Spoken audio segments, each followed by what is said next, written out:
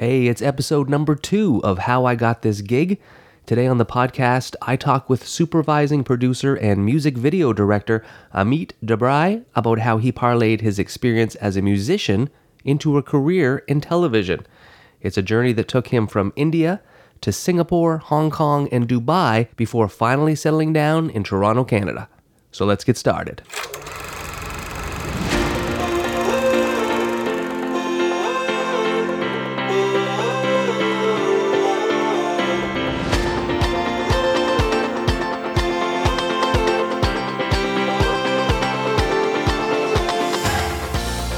Hey, how are you? It is episode 2 of How I Got This Gig. As I mentioned, today I'm talking with Amit Dabrai. Amit works for Bell Media here in Canada. It's a huge media conglomerate, and it operates a ton of channels like CTV, Much Music, Comedy Network, TSN, Bravo, Space. Amit is also a music video director, and he's directed videos for the Arkells, Lights, and the Sam Roberts Band, just to name a few. So we got together and we discussed a whole bunch of stuff, his story of how he got started and broke in, as well as, what it's like working with artists. Also how age affects us creatively, or the fears that seem to creep up on us as creative people, and how we deal with that. And we also talk about being disruptive in order to advance your career. So it's a really great conversation, so you're going to want to stick around for that. Hey, if you're looking to up the quality of your video productions, then come on over to videotwins.com.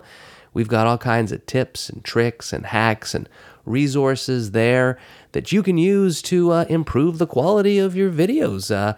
One of the most popular items is our video production toolkit, which outlines all the gear that we use to make the videos that we produce.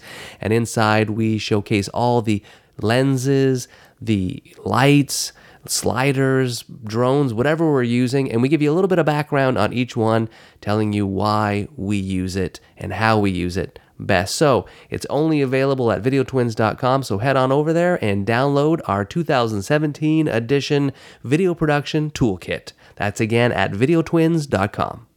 Okay, so it's episode 2, and you might not know much about me and my story, but I'm hoping that my story will slowly reveal itself over the course of this podcast series and come out in stories and anecdotes, as I chat with my guests. But we're also thinking of maybe having Berman, my video twin, interview me so that you can hear my story kind of straight from the beginning to where I am right now. But in the meantime, I will say that where I'm at currently is that I own and operate a small video production company. It's called Rainy Media. You can check us out online, rainymedia.com. And I have a small team, 3 young people, is Holly, Gus, and Ryan, and they work for me. And they've been working for me a couple years now, and they're the team that helped me put all the videos together for my clients. So the reason I bring this up is that I had booked time to go and interview Amit in Toronto, and we're not located in Toronto. We are about an hour and a half outside of Toronto in the country. It's really where my team prefers to be, and my wife. So those are the important people in my life, so that's why we're based out here. But we do a lot of work in the city and around the world. But so I had this interview time booked with Amit, and I thought, he works at Much Music. Well, that's cool. Let's see if we can get a tour of Much Music. Maybe he'll take us around and we can see all the broadcast facilities there. So I contacted Amit. He was cool with that. So I thought, okay, great. This will be our mid-year trip. We'll load up the van and we'll take everybody to the city, and we'll have some food, and I've also got some freelancers that I work with in the city, and we'll kind of all like to get together and have a dinner once a year. And so that's what we did. We took the day off, and I took the team sort of as a sort of reward for all their hard work throughout the year, and we headed into the city. We had a great hipster lunch with some hipster pizza. And then we checked out some record stores, and the team picked up some vinyl. And I'm like, wow, the things are really changing. It was actually, I was considering buying some vinyl. It's pretty cool. I think I might do that. Just because you can get the artwork and you can really sit there and read the lyrics and enjoy sort of the tracks in the set list order that's on the album that maybe the producer or the artist intended, instead of just listening to random singles or whatever. So getting off track here as I tend to do. But anyways, so we were driving from one section of town to where Much Music is, which is in the Bell Media building, which is 299 Queen Street, I think. It used to be the real hipster, and now it's all gentrified, and now it's just Yuppieville. But anyways, so as we were driving, I got excited because I saw a big film set. Toronto's a big city. They shoot a lot of movies and TV shows. And I said to the team, all right, everybody, look out the left window. Look at, here's the pylons. Pylons mean the film set's coming up. And sure enough, we looked out and there was the camera truck and the food truck and all the RVs and everything lined up. And you don't know much about my story, but you will hear it one day. But I will say to you that at one point in my career, I had an awful lot of anxiety every time I came across a film shoot when I was living in Toronto. It's because when I started out, my very first job in the industry, in film and television, was doing craft service. And craft service it's not really catering, it's not lunch, it's not dinner, but it's all the snacks in between. And I had this job, I had a big cube van, and I would drive it. I had to go to the shop and pick it up, and it'd be loaded with it had all the food that I would need all day. It had fridges, and it had a stove and microwaves, and I could make all kinds of snacks and small meals throughout the day. And it was my responsibility to keep the crew fed. And I did one movie, a movie of the week to start. It was my first one. It was starring and directed by Brian Dennehy, and he was awesome. The whole shoot was great. Brian was first class. He really was one of the only people, kind of, as we say, above the line, like a producer, director, or talent, that actually talked with a lot of people below the line, especially me. He was very interested in what I had done and gave me some great advice. I wrapped that shoot, got a great tip from the crew because they just thought I did so well filming them. The next movie I went on to, oh my goodness, it was a movie called Elvis Meets Nixon, and this is like late 90s. And the director of that one was an American guy. He had done Rock and Roll High School. That was his claim to fame. Anyways, he did not like me. For some reason, he did not like me. Our standard protocol was for me to serve a tray of food around to the crew at least every hour. At least every hour, come around, show myself, give him a snack. He wanted it every half an hour. And then he wanted it every 15 minutes. And he kept not complaining to me, but complaining to the production manager, who would then say to me, oh, Dean, we don't know what's going on. We know you're really good. We had good recommendation from the last film crew that you worked with, and this one, this director's just a little tough, and he needs you to bring out more food more often. And I was like, wow, there's got to be a limit to how much I can do. It was a movie where there was a lot of makeup, so there was a very, very, very early call, and I was not unionized, so I had to be there for that very, very, very early call time for that makeup. And so my day was starting at like 3:30 in the morning, and we were going till like 10 at night. So I was getting like 4 hours turnaround. And because I wasn't union, there was no penalty that they had to pay or anything. I didn't get any extra money. I just, a couple bucks an hour on top of that. So I was exhausted. And then on top of that, the director was just riding me to be bringing snacks to him all the time. And I still had another 100 people I still had to try to feed for the rest of the crew. And then the gaffer, Billy, I don't remember his last name, but he was a gaffer, and he was a bit of an ass. I know he was allergic to onions, and I tried my best to get food and snacks that didn't have any onions, but sometimes the people at the shop where the kitchens were that prepped my stuff, they didn't really do a very good job on their end of keeping onions out of stuff. And he would just constantly blame me and ride me and threaten me that he was going to the PM and to the union. He was going to complain. So one time, we were shooting out at the airport. You never want to shoot at the airport. It's a logistical nightmare. Anyways, we were on the tarmac, and it was a night shoot. And I got my truck, and the union says that after 3 hours of starting work on a film set, you've got to feed the crew something hot. It's called a substantial, a subs. So in 3 hours after call time, you got to give them something hot. It's not a full meal. It could just be a little bit of macaroni or a hot sandwich or something, but you've got to give them something warm to get them to lunch time. Heaven forbid film crew people have to go hungry. There's already a table with tons of food, but anyways, they've got to have this. So I kept saying to the electrics, of course, who the gaffer I think is the manager of, that I don't have electricity. And I kept saying to the PM, production manager, I don't have electricity. Anyways, the reason I didn't have electricity because we're on the tarmac out in the middle of the airport, and it was a logistical nightmare, right? Like I said, don't shoot at airports. Anyways, I kept saying, I'm going to miss subs. And sure enough, I did. And then the gaffer came on, and he was like took one look at me and he was like, "Where's the subs?" And I said, "Well, they're not ready. I don't have electricity." Well, he didn't even think that he was the manager of the electrics, that maybe his team was responsible for giving me electricity. He was he was like, I got you. We are in meal penalty. And he started saying it not to me, but out aloud to whoever would listen with me nearby. Anyways, he went to the PM and he complained, and it was, meal penalty. If you go in meal penalty, that's like, I don't know, $100 a person for every 15 minutes that you're late and 100 people on the crew. You do the math, it's insane. But I didn't care. I was so done at that point, and I knew my ass was clear because wasn't my problem. I couldn't cook the subs because I didn't have electricity. Anyways, long story short, that film shoot was so horrible, I did not even show up for the next day, which was like the last day of the shoot, and it was like with the wrap party. I didn't. I had been ridden by this director the whole time, and then this gaffer that just was relentless with me. They just felt like they just crapped all over me for 28 days or whatever. So I just blew off the last day. I don't even think I worked for that craft service company. I think I did a couple of other like replacement days here and there, but I was like, I got to get out of here. This is a horrible lifestyle. Some of these people are horrible. You're working insane hours and they just don't even have any human decency with each other. And I'd come off such a great movie set where the crew was awesome and I was doing my job, to this one where it was like I just could do no good. And from that day on, I had anxiety every time I walked past a film set. I'd see them shooting, I'd see those trucks, and my stomach would just turn. So, long story short, 10 years later, I continue on with my career. I get out of film and I go into television, which to me is always a little bit more civilized. And now I'm okay. I'm in a good spot, people. I'm all right. I've got my own production company.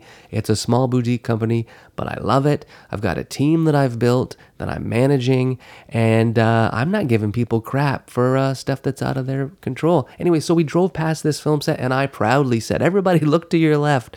There's a movie set, and they're filming a big movie right there, and probably somebody's crapping on somebody for unnecessary reasons. Anyways, that's my story. We went on and had a tour of Much Music. Man, it's changed a lot. It used to be a really crazy, cool building with lots of television happening at any time, when Much was really in its prime and they had VJs and everything. Of course, now it's all changed because the programming has changed. It's just a lot of TV shows and not so much music videos with VJs. So the vibe of the building, I felt, had changed, kind of more corporate. They also seem to have more brands and channels than they had space for. Stuff was just jam-packed everywhere. But it was great. The team enjoyed to see it. Amit took us around. It was the weekend of the Video Music Awards, so we got to actually hear, not see, but hear the Arkells rehearsing and see behind the stage. It was fun. I think the team enjoyed it. So that brings me to my interview with Amit. We had a great interview. It was an odd one because my team sat in on it because they had nowhere else to go. But no, I think they found it informative as well, and I think you will too. So let's go to the interview.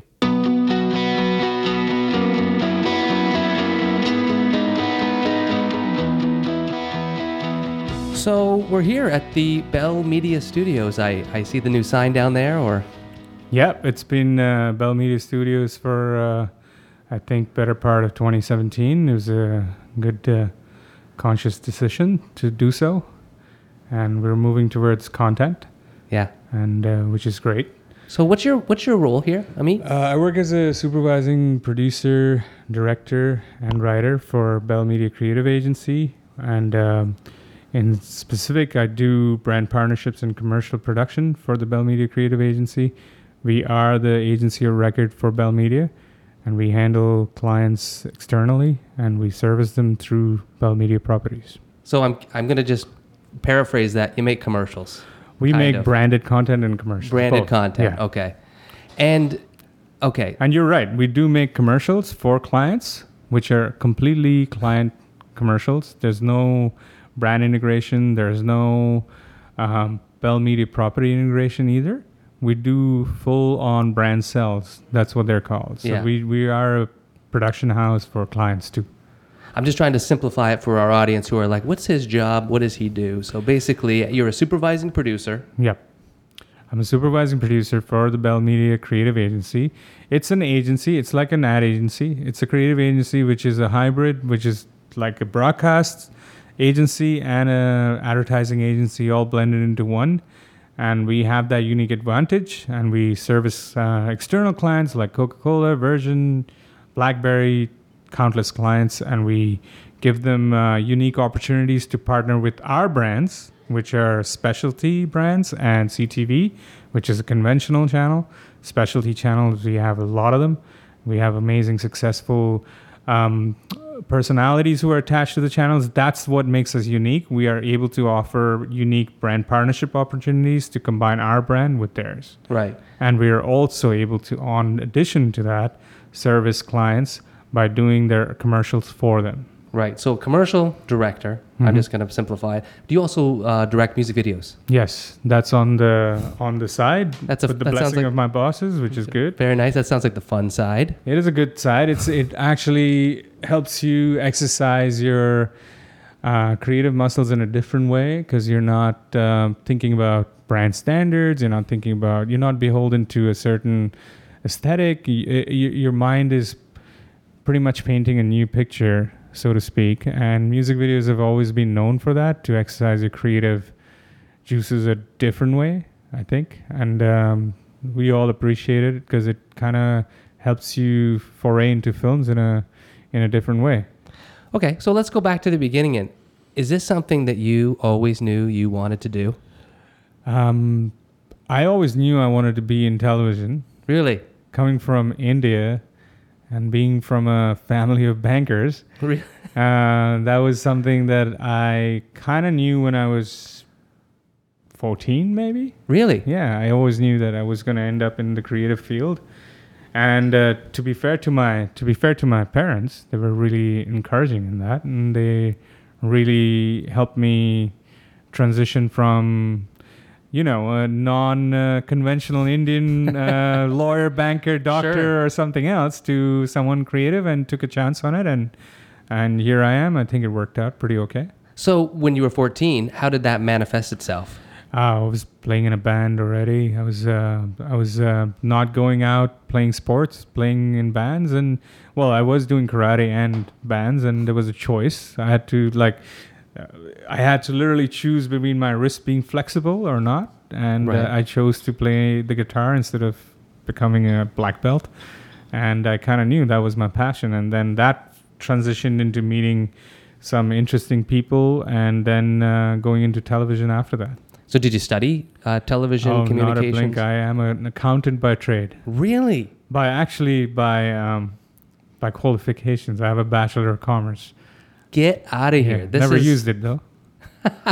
Never had to, hopefully. So you went and studied. Yeah. What did you do that as an obligation to your parents, just to say, okay? Funny you mentioned that, because the thing is that at just before my 18th birthday, I remember I was at the MTV studios, and because of my the fact that I was exposed to a lot of people through my bandmates and everyone else, because we were touring already at like 17 and a half. So around India, yeah. We played to like 10,000 people. Wow. It was amazing. It was great. So I kind of met interesting MTV guys and Channel V guys. Channel V is the same as MTV in India. And so I was at an MTV interview, and they really, really, really liked what I talked about and everything else. And they're like, "Oh, do you want to become a VJ?" I was like, "Okay, that's pretty interesting. I never thought about that." And so I went back home, and I was like, "Dad, what do you think?" Dad's like, "You're going to last probably 2 years as a VJ, and then anything kind of happen. But this degree, you need this degree, because you can have this degree for falling back, like a fallback plan." Yeah. So as long as you get a degree, you can do whatever the hell you want after that. And so the degree took time, and I kind of gave up on the VJ dream for a couple of years. And then after I'd graduated, actually even before I graduated, I went and got a job in Channel V working as an intern for 3 months. And really, they really liked what I did. And then I became an associate producer, and then I became a producer, and then I left for Singapore So you've always been Yeah. you've always been drawn sort of the music side of it, I guess, is what kind of pulled you in. Yeah. The music's always been the number one catalyst for it. Yeah. It's been the driving force. It's still the reason I kind of got the Much job here, because I actually launched Much Music Malaysia with colleagues of mine in my Singapore days. Yeah. And I had that connection even before.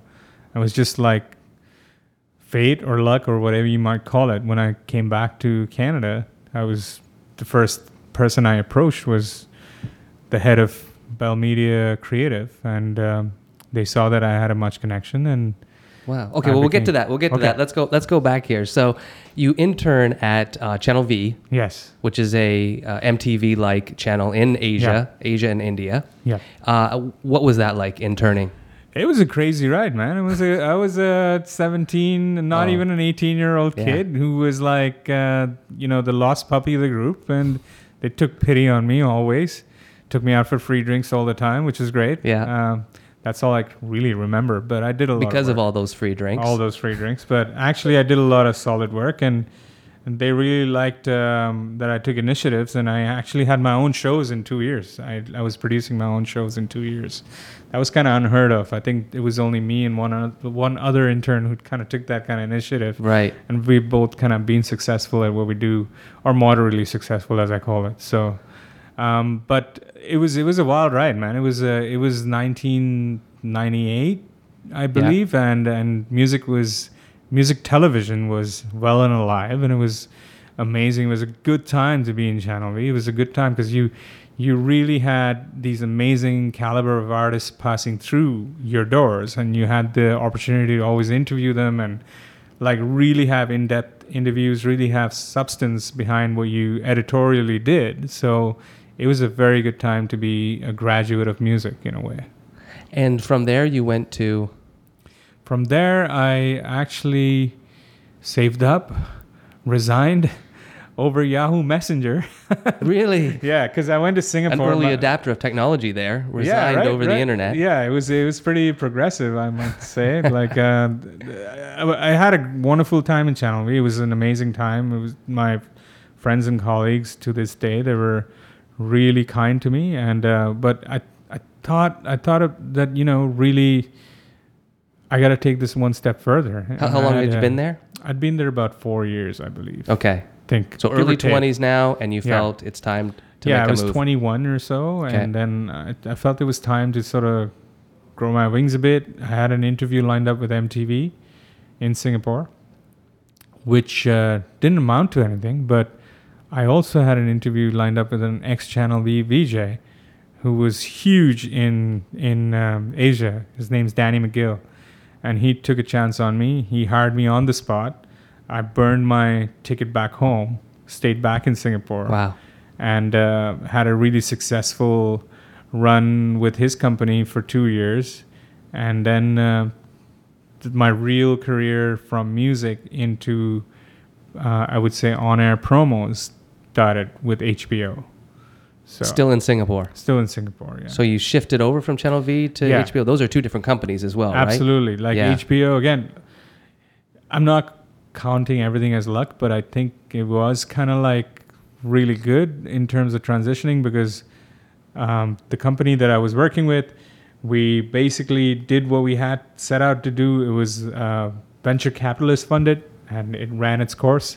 Yeah. And I was out looking for a job, and I had a friend who had a connection at HBO, sent in my reel. They really liked it. Young promo producer who hadn't really done a promo.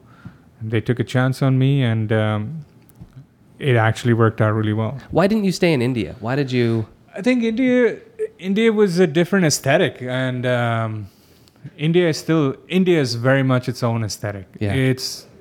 It's as anybody who's worked in India or as anybody who's visited India for that purpose, they would know it's like the world inside of India.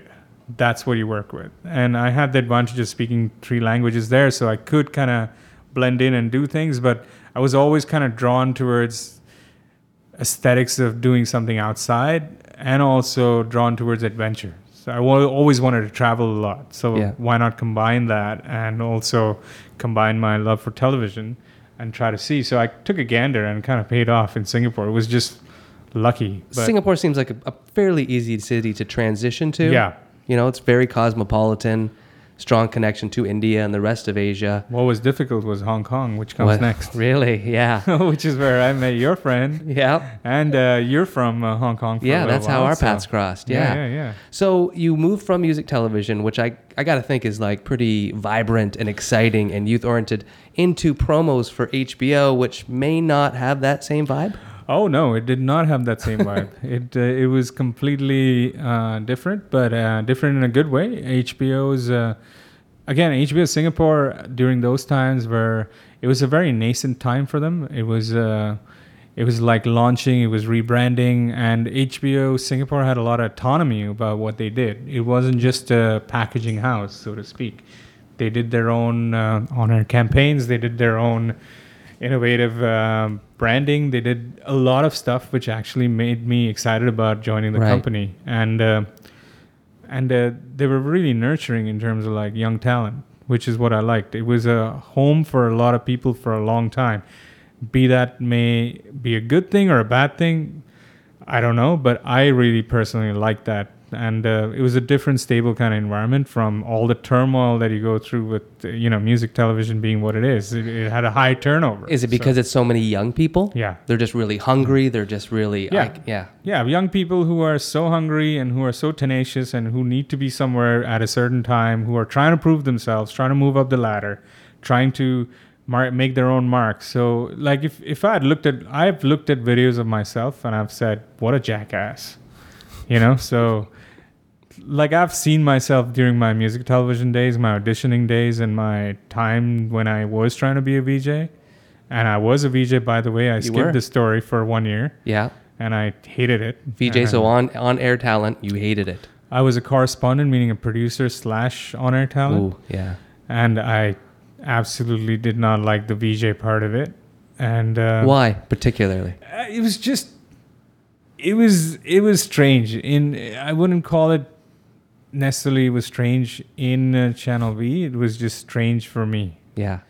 It was. So this was in Singapore? This was in India. In India. Okay. I skipped that part. I was a VJ. I did attain my ambition of becoming an on-air personality. And then as soon as you did it, you realized pretty quickly. As soon as I realized want it, I this. was like, I gotta be out of here. Yeah. And that's when I went to actually Singapore to try to get out of that whole Yeah. VJ circle. Were you uncomfortable being on air? Like... It was a little uncomfortable only because you're trying to, like, it's different when you're in the spotlight and and especially if there's a crowd of 200 people just gathered out of nowhere watching you trying to deliver your lines. I've heard stories about filming in India. Oh, The crowd likes to gather pretty quick. It got us pretty quick. Yeah. And any sort of even small celebrity, if they've seen you on television a couple of times, Yeah. it's difficult to try to remember what you're trying to say and make sense of it. I've heard and- stories of like cameramen trying to get a shot of just a news correspondent, and gentlemen are just coming up and looking in the viewfinder and pressing buttons. yeah. They're a very Oh, yeah. interactive crowd there. Yeah, it is pretty handful. But we had a lot of fun the 1 year that I was there. But it was definitely not something that I wanted to do as a career. It was something that was good fun. I tried it out. It's like, you know what? I got this off my checklist. It's a good bucket list thing to do, but it's time to move on. Do you think it gave you a better sensibility of working with talent? Not necessarily talent. Talent's Talent's really. talent. It's like a jaded producer speaking. Right. Yeah, you got talents. You got to just direct what comes from your instincts.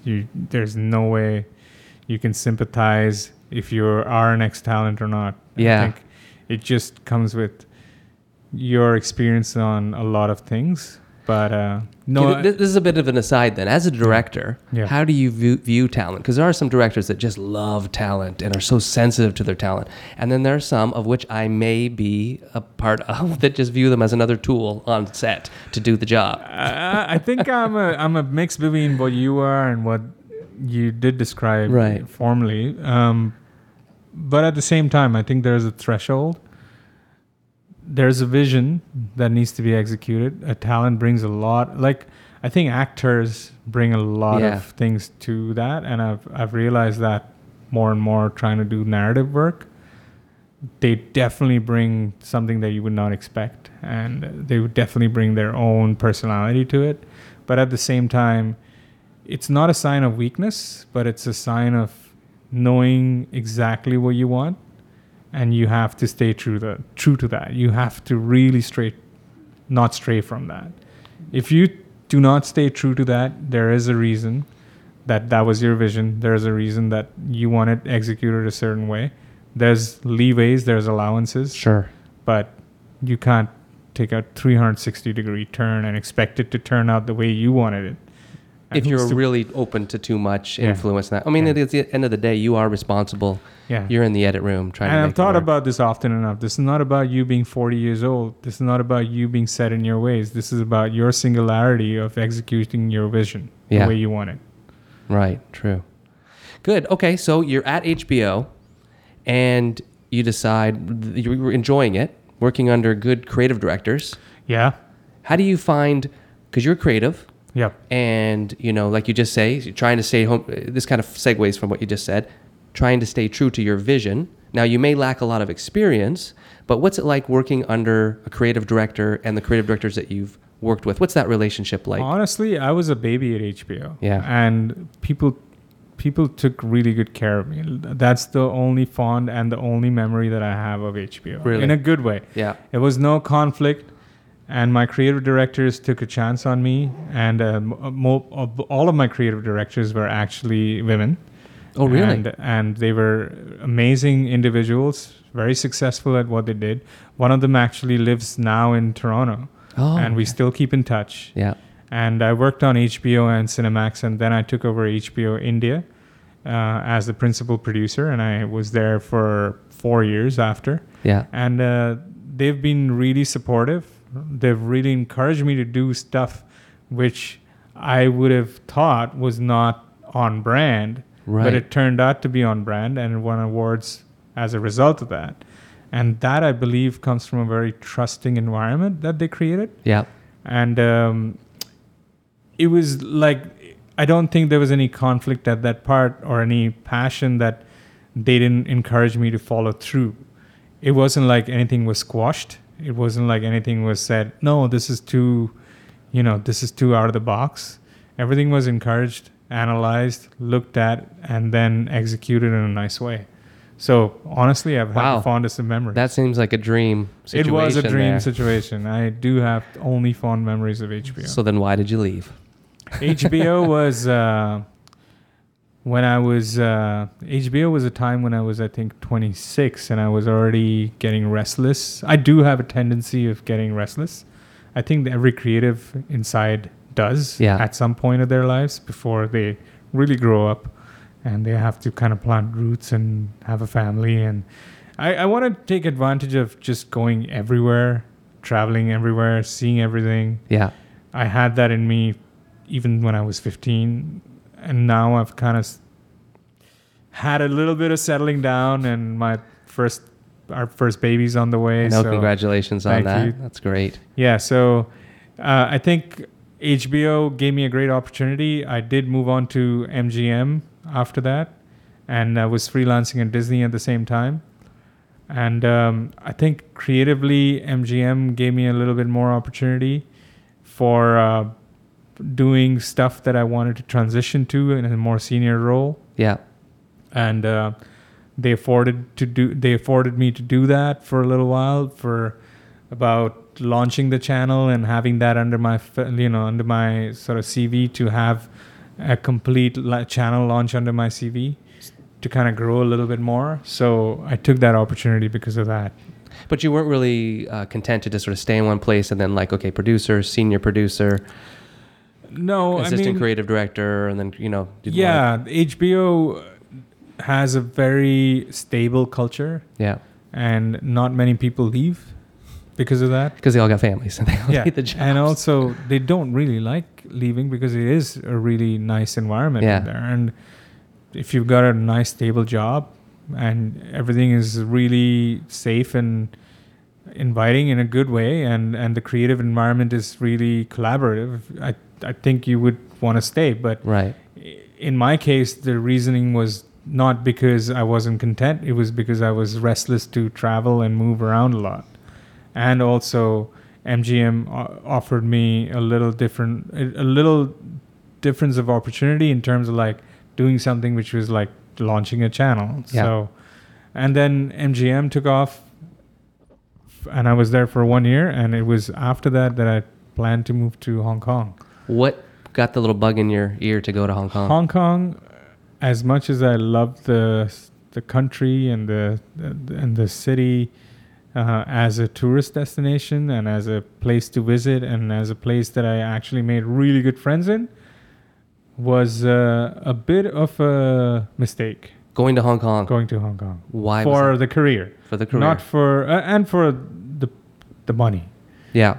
For sure. Because as you know, in Hong Kong, no amount of money in our industry is going to float your bills. It's an expensive city. It's a very expensive city, but it's a lovely city. It's a great city to be in, and you don't have to. You don't have to be. The tourism board of Hong Kong is not listening to my podcast. I know, but I actually enjoyed my time in Hong Kong. It's just the problem was that I accepted too little.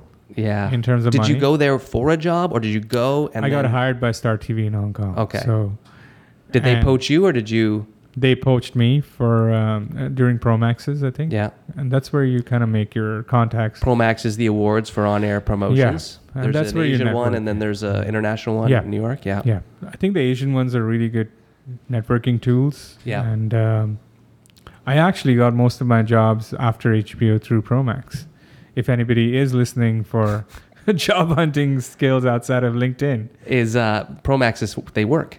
They work. They work. If you're really careful and you don't drink more than 2 beers, they definitely work. Because after that, you could undo all of the After that, you could undo everything you did and more. Yes, I've heard some stories. You'd be recognized for days. So you go to Star TV, which is a big broadcaster. They have Channel V. They have movie channels, Chinese channels, Indian channels, all broadcast out of Hong Kong. Yeah. So what you're saying is the deal that they offered you and that you accepted, it just wasn't enough to make a living there. It was good enough for Singapore because I kind of thought about it in Singapore money. And then I was like, oh my God, Hong Kong is like 5 times more expensive. Yes. How did I land myself into this? Yeah. Well done, Amit. Well done.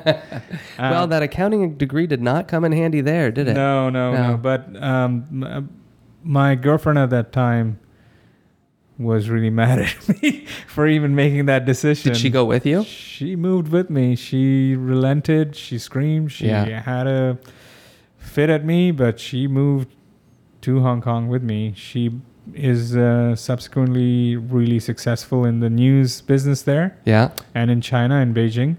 And that's amazing. That's great that it worked out for her. It worked out for her, yeah. I'm very happy about that. But I did uproot our lives at that time from Singapore just because, again, it was just a restless time. So how did it manifest itself? What was so tough about that? Just... here's the thing. This is an Indian guy who comes from India, who's born in India, takes a leap of faith, goes to Singapore. It works out for him for 5 years, takes another ill-advised leap of faith to go to Hong Kong. And the advantage in Singapore was most of the Singaporeans spoke English, understood English, communicated to you in English, and were friendlier in general.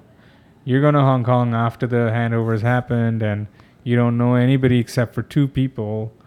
Everyone kind of speaks to you in English a little bit, but not a lot. It's a very different sort of environment from when I was there during award season for MGM and being wined and dined and being in a beautiful place and living in Shangri-La. Right. And I'm like, this is amazing. I have to move to Hong Kong. All right, I'm going to do it. So Star TV does offer me the job. I'm like, whoa, this is great. This is way more money than I was making in Singapore. Let's move. And then when I do move, it's like, oh my God, it's amazing. Like, what did I just do? I've just got to take stock of it, and I've got to move. I've got to move with the punches, right? Roll with the punches, and I did, and it worked out. But I knew that 2 years of staying in Hong Kong was enough because This time it wasn't because of the restlessness. This time it was because of financial responsibility. Right. That counted in me was screaming, you cannot sustain this. You cannot sustain Wow. this lifestyle. You cannot sustain this. So you were in on-air promotions there? Yeah, I was working for Star Movies Okay. for the Indian feed. And then you were there 2 years? I was there 2.5 years. I think. Okay. And so who did you work with that connected us then? Jason? I think it was Jason and Bill McQueen. Okay, Bill. I worked under Bill. Yeah, and Bill and me had a lot of drinks together. Though. Oh, yeah. We're good friends. He's a good guy to have some drinks with. We're good friends, yeah. No, I like Bill. Yeah, I like Bill. He's done well for himself, I guess. He has. Recently. Bill, actually, I'd like to give him a shout out because he was one of the rare people who actually helped me transition to Dubai, and even loaned me some money because Hong Kong was that expensive. Really? After I'd paid everything off. When you said to your bosses, I'm not making this work, like financially this is not happening, what was their response? Hong Kong was a very cut and dry environment in terms of work. Yeah. On one hand, if you're a family person, you can appreciate that a lot because you came in at 9 and you were expected to leave at 5. You left your work behind. That was it. I really appreciated that part of That wasn't Star TV. that wasn't the Fox when I worked there because Oh, no. Star turned into Fox Star and then became was- you come in at as soon as you can and you leave when the work is done. No, Star Yeah, was well, very regimented in a good way. You I came think that's in, why they went under and Fox was able to take them and go. You're paying everybody too much for too little. I don't know if there were big differences between Nat Geo or Fox salaries and Star TV salaries. But Oh, absolutely. Yeah, there was. I did know Turner was paying decent coin, and Turner was I had probably good friends paying at the best. Turner. I actually should have stuck around because Turner was informally poaching me, and I should have done the right thing and stuck around in Singapore and waited my time till I got the job I really wanted, which was with Turner. I settled for Star. But you didn't know that. I was 26. I Who know. cares? I mean, like I'm traveling from Singapore to Hong Kong. And you That's what sounded I like care you had a about. very good run. You did the jump from India to Singapore. You Yeah. moved around. You did freelancing for a bit. And Yeah. you're allowed one stumble now and then. Yeah, I did. I definitely think of Hong Kong as my building block, but in a way that it's positive, not in a way that it's negative. Did it ever because- make you want to leave the industry? No. I haven't become, even now, knock on wood, that jaded to leave the industry. Because honestly, this is what I know. This is what I know. Yeah. This is what I do. This is what I know. This is what I'm a specialist at. This is more than 30,000, 40,000, 50,000 hours, whatever you may call it, to become a specialist. Right. But that's an interesting turn. I'll talk to you about being a generalist as a director versus a specialist. So Yeah. we can talk about that. Sure. Because we were Yeah. talking. I was talking about that with Berman, Yeah. being a jack of all trades versus and a master of none versus really getting in and specializing. What are your thoughts on that? I mean, the more I go, I've been a director now for about a decade. Before that, I was an on-air producer, and the opportunities were less to learn that. So my learning curve has been pretty steep, if you may call that, and you have to learn a lot of things. The jack of all trades is very true, and you're barking orders, and you're like giving yeses and nos and split moments, and you have to kind of take it all in and make sure everything is running smoothly. Your hands are in 10 different things and you're making it all work. But at the same time, this is something that everyone should take away from this is you can be a jack of all trades, but you really got to know your craft. Right. You've got to know your lensing. You've got to know your camera a little bit, not like your DOP or your cinematographer, but you've got to know stuff.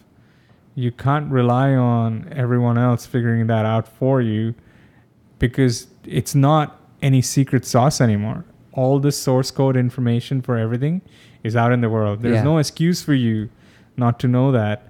And if you know that, it empowers you. So it's no excuse, oh, I'm a director, I'm the general of all everything, and I'm Right. going to just like let it slide and not know my shit and back it up. Right. You have to back it up.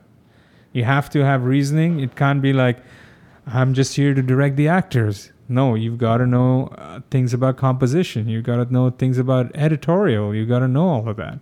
because otherwise it's just going to be you being in a pile of other directors who are wanting to be directors.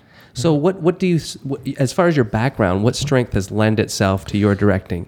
Oh, I can say without a doubt the biggest strength that I've had as a director for me that has helped me a lot has been my 20 odd years of editing.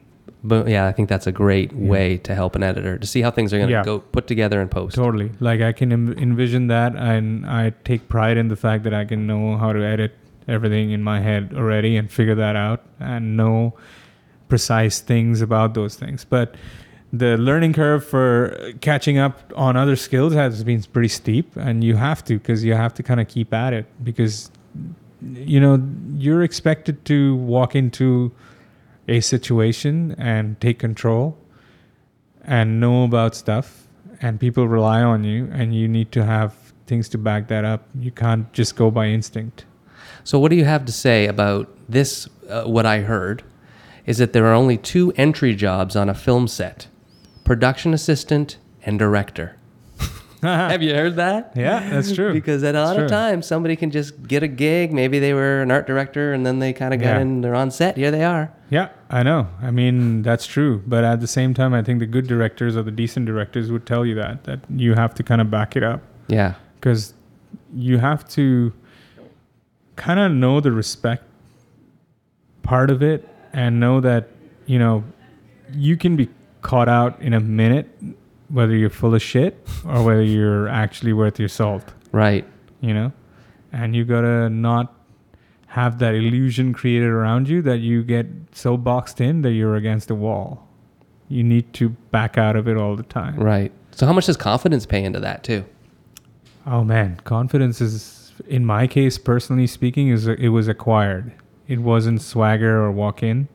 It was acquired. It was acquired on a lot of mistakes, on a lot of sets, on a lot of things, on things that I'm embarrassed about, but you forge on, and you have to do it. You have to forge on. Yeah. This is what I've learned in my 40th birthday, or a little, like I'm 41 this year. This is kind of what I've learned from the last 2 years. You've got to pretty much know that you're going to make horrible mistakes and be okay with it.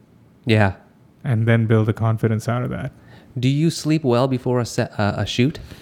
Before I used to be really jittery. Yeah. Now I sleep like a baby. Good for you. Yeah. And that just comes with experience, I guess. No, I don't. It's 2 hours before I go to shoot, and I've looked at my shot list one last time. I'm surrounded by an amazing team that I work with constantly, that take care of me, and I don't have to worry about stuff. Yeah. Because the more you get into that phase of employing people or working or collaborating with people who you can trust and who can back you up, you're going to be okay. But if you ask me, if I get jittery on a set that I don't know, yeah, I would get a little jittery still, because you're working with unknown variables, right? In Canada, I have this team that I work with constantly. But if I were to direct an Indian commercial or an Indonesian commercial or a Malaysian commercial, or if I was going abroad for 2 days and you're under the gun because you're being paid so much money for 2 days of directorial work, and you're working with foreign crews, you're working with foreign creative directors, it's like going into war without knowing who you're fighting with. Do they really have my back? Yeah. Yeah. Okay, so we got a little off topic there, but really, that's, I think, some really good experience that you shared there. So you're done with Hong Kong. You ship off to Dubai? Yeah, Dubai was a very conscious decision. Yeah. I was actually looking for a job in Hong Kong. And again, I actually finagled my way into Promax Singapore and met my future employers in Dubai. And it was a done deal in a year's time. Yeah. Are you carrying around a demo reel at that time, or what are you doing? Yeah, I mean, Dubai was just again being built up from the sands, as to speak, right? So like they were looking for foreign talent, and they were aggressive looking for foreign talent, and they did like my reel, and I always carry my reel everywhere. Now it's just transitioned to here's my website. Right. Before it was a lot of CDs. I still have some CDs left in my bag somewhere that I used to pass around. Yeah. And we did carry a lot of reels around. How was Dubai then? Dubai was fantastic. What channels were those? That was NBC. It's like the CTV of Canada. Yeah. It's huge in Dubai. Huge. And NBC. MBC. Oh, and for Mother. MBC.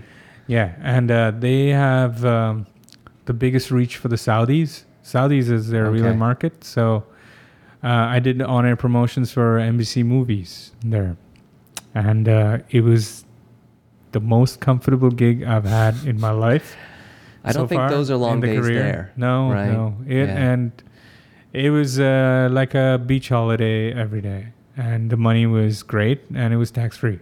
Wow. Why did I leave? I don't know. How long were you there? 5.5 years. 5.5 years? Oh, that's substantial then. Yeah. So I ushered in my 30s in Dubai. And it was phenomenal. I do know the reason why I left.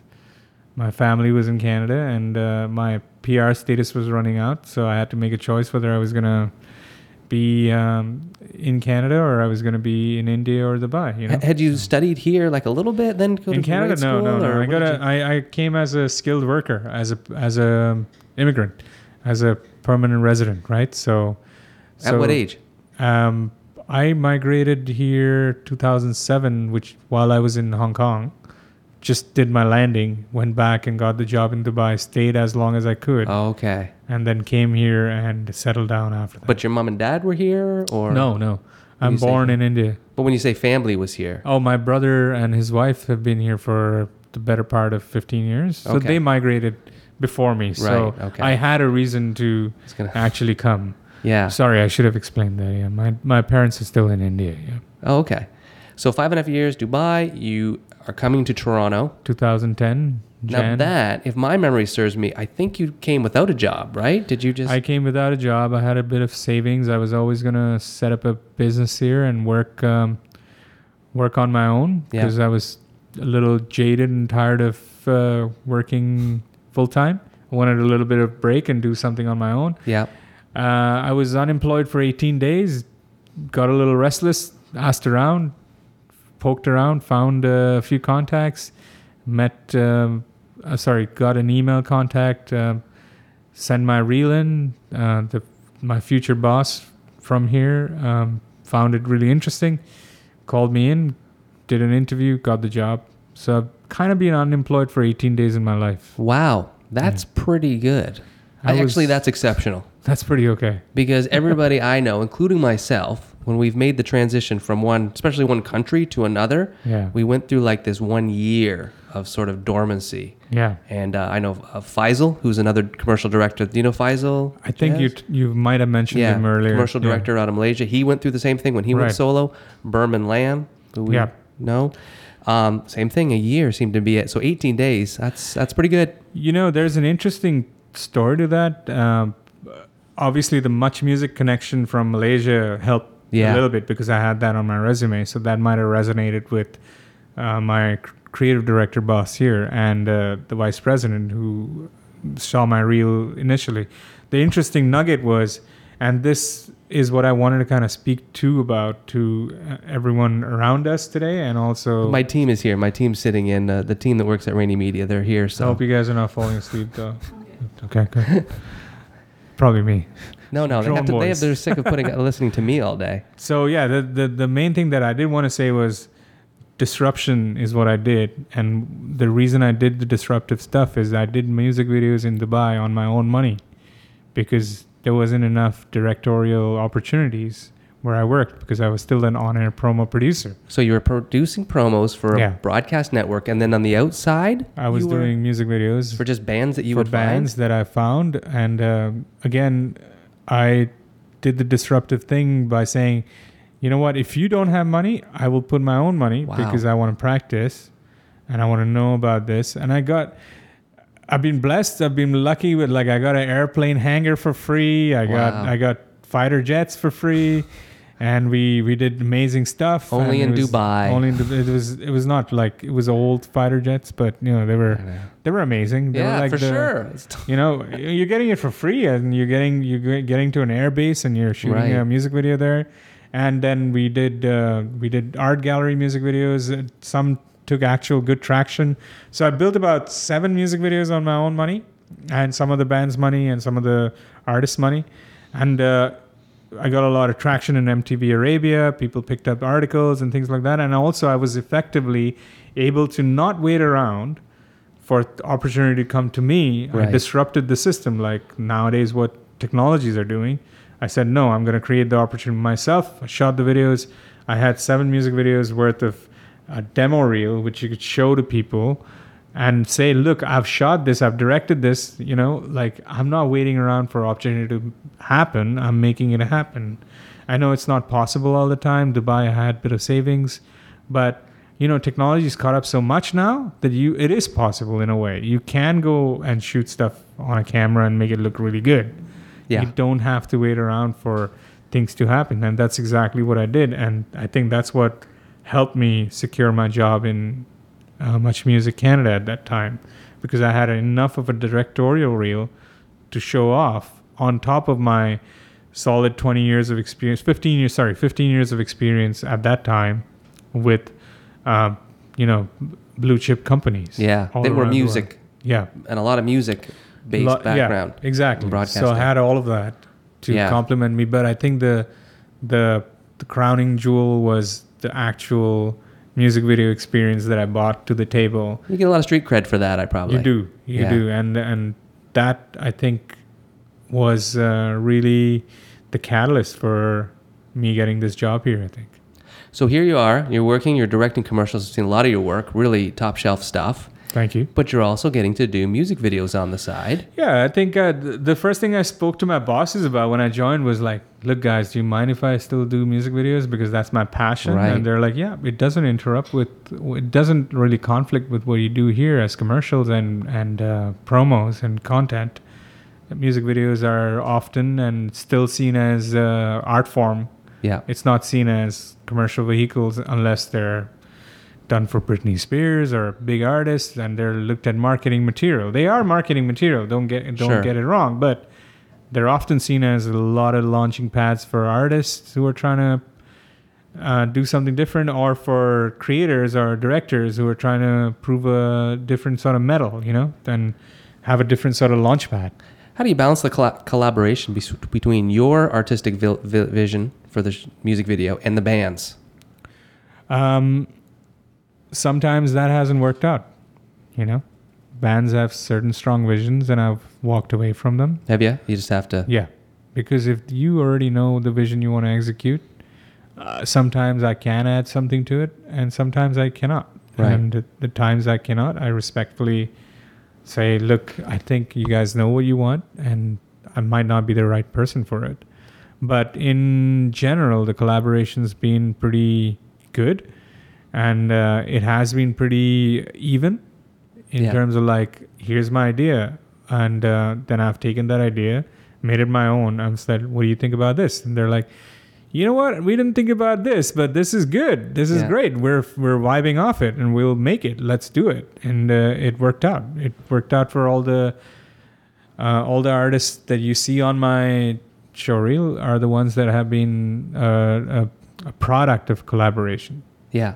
How do you connect with those artists? Do you pitch them? Do they seek you out now? Honestly, it was because of my work with Much that I got noticed. That we did these things called Much Super Artist IDs, and part of that was me putting Arkells into space in a 1-minute video, and that was a huge success. Sam Roberts was another artist that I kind of created this low poly, beautiful 3D environment for, and that got me noticed. And then Lights approached me. That was my first music video in Canada for a major artist. Before I had done one more music video for another now not existing band, but Lights was my first launch pad into a proper.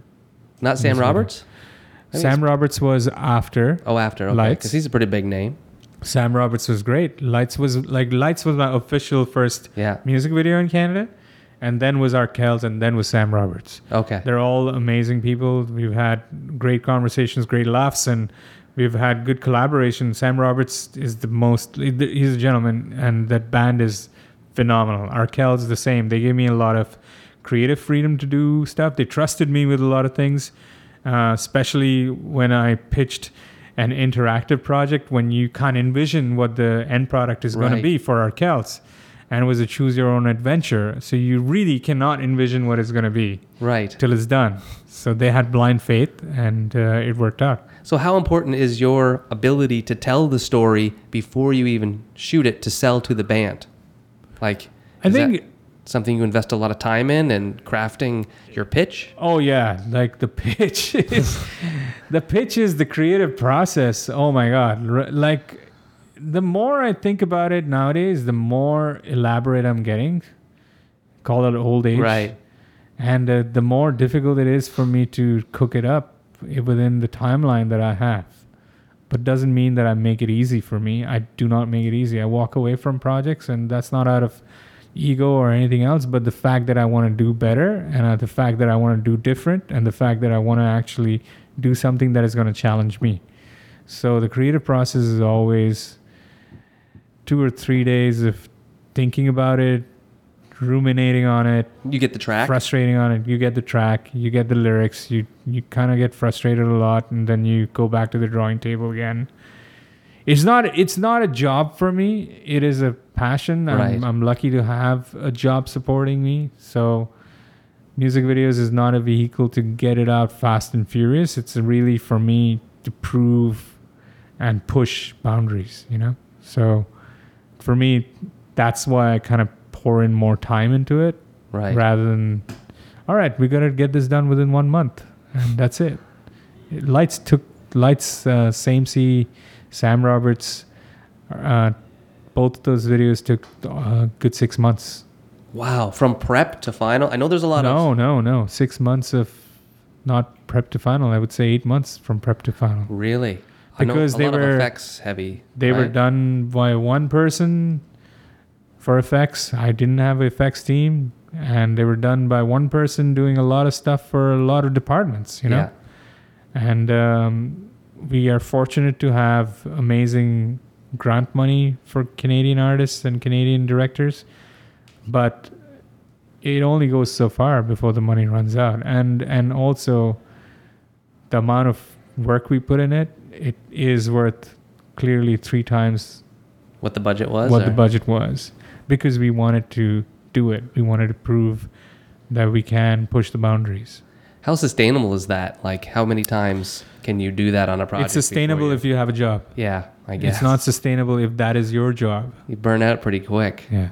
If music videos is your job, if that's your bread and butter. Can you even do that anymore? Like, there are some agencies that do that. Yeah. And they make a good, decent living out of it. I wouldn't say only grant money is the single funding resource, because a lot of artists do fund their own music videos outside of the grant system. Yeah. And they do have big artists who do big music videos, and that is another source of revenue, but it's not an easy business to be in.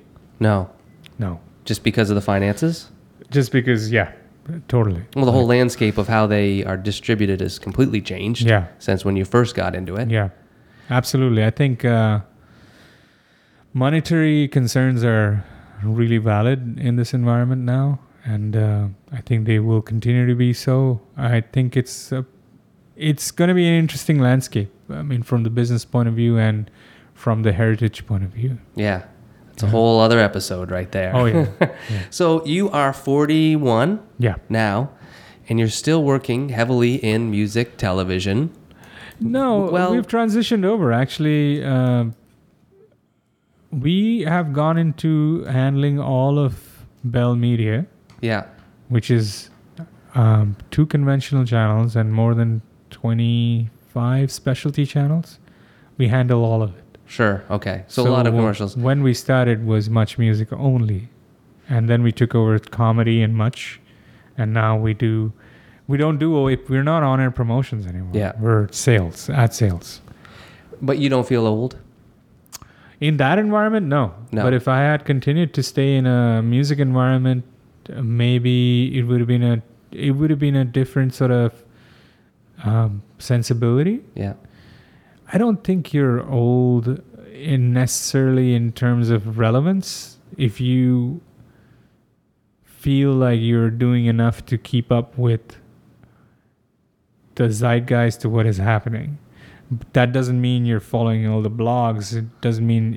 I think it's essentially you as a personality have to be up for being curious, like David Lynch is or like anybody else is. You wouldn't call necessarily David Lynch old. You would just call him a master. Right. I think the point was, sometimes creative jobs can be for young people. Sometimes, yeah, but I think it's how you adapt. I think that's a big debate I even have with my wife, and she always supports me the other way around. I'm on your side, and she's like, no, I think you just adapt and you just have a different sort of perspective. It's not about getting old. I think it's just about having a different sort of perspective to add to it. I think that's a great attitude to have as a creative that's self-conscious myself. It's a fear I have, right? I'm going to run out of ideas. I'm going to run out of what's happening. Always, Dean. As a creative, you're going to always have that fear. That is inherent in people who are in that sort of sphere. Creative is a very ethereal thing, and you have to constantly fight yourself thinking you're the biggest fraud there was. You will see that in every debate, every consciousness, every seminar, everything that you dissect or distill is going to point to you being the biggest fraud ever. It's always. I think everybody feels that way. Everybody. I think anybody who cares enough about what they do. So the old part of it is, again, a moot conversation in that respect alone. And if you can get that out of your head, the more happier you will be. I feel better already, Amit. Thank you. Okay, so we're going to wrap this up here. Cool. This has been great. What advice would you have to somebody who's thinking about getting into the television or like music video production business? I think you have to not wait for opportunities. You really have to create opportunities, whether that be crowdsourcing, whether that be you doing your own cinema, you doing your own project, and you really have to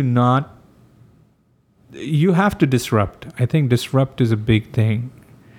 The evolution of how you disrupt has changed, the means how you disrupt has changed, but the spirit has to stay alive. Like, you have to be a pirate in your heart to be able to penetrate what we call the new media business. You have to be that innovator in every sense of the word to be able to do that, and not wait in the sidelines for opportunities to come to you. And I think that personally worked for me, because I really am an introvert, but I took the chances and I actually went up to people and I said, look, I have no idea what I'm doing, but look, I have all this passion. I have all this aptitude. I'm a fast learner. Let's do this. And then I also proved it by showing things to them. So there was proof of concept. There was proof in front of them. It was tangible. It's not all talk. You have to back it up. Sure. Everything has to come to full circle on that. For sure. And what does the future hold? Are you not content? Are you getting restless? Will you move on? What are you working towards? I'm finally in a place I want to be in, which is good at 41. Yes. To realize that. And I think I'm doing exactly what I was set to be doing. I don't think I've thought beyond that anymore. Not a more full narrative? Yeah, I mean, narrative is a long-term game. Yeah. I am working towards narrative. It's no secret to me. And I went through National Screen Institute, Totally Television, graduated with my writing partner there. We are making headway into narrative territory. I can't speak to it right now, but we are headed towards that. But it's definitely not something that is 100% career move Right. yet. We hope to. Right. We aspire to. But this is also, I believe I'm a specialist at what I do, and this is my career. Right. So like in the narrative screen, if someone else has a career as a program executive, that's their career. So for me, commercials is my career. It's where I'm from. Right. That's right. The Okay. narratives. So we close off every episode with a film term of the day. Okay. So I give it to you. You try to tell me what it means. Okay. On the day. On the day. On the day. So I can use that in a sentence. Would be we'll go with the blue wig on the day. Right. So that's pretty. Have you heard that one? No. You haven't heard that one? No. It means when we're filming it. On the when day. it's happening, Yeah, on yeah. the day. So a lot of decisions that you're making Yeah. as a director, you're making them now. We'll definitely but think then- about the 2 costumes on the day. Exactly. How about that? That's perfect. You know exactly. There you go. I've actually never used that, but Like if there's explosions, we'll do it on the day, not on rehearsal. often we'll do it within a minute, but it's usually 2 days later. I know. There Because you you're go. waiting around. Half the time you're just waiting around, right? It should be like, we should do it on the waiting around day. How about that? That sounds probably more correct Accurate, then. Yeah, yeah. more accurate. Yeah. Well, thanks, Amit. This has been great. Thank you. Appreciate it. I hope you guys didn't doze off again. They're hanging in there. They got a long car ride home. All right. Thank you very much. Okay, cool. There you have it. If you ever wondered, how do you become a music video director? Well, that is one way to get the gig. Meet has a very interesting story there, and I hope you enjoyed that. I want to thank you for listening. If you have any questions or comments for us, you can check us out online. We're at videotwins.com. We're on Facebook. We're on Twitter. You just send us a note, and we'll be in touch. We're pretty responsive people around here, and we'd like to hear more feedback from you so that we can tailor these episodes to what you want to hear and to what you need to know. So thanks for tuning in. Until next time, we'll see you later.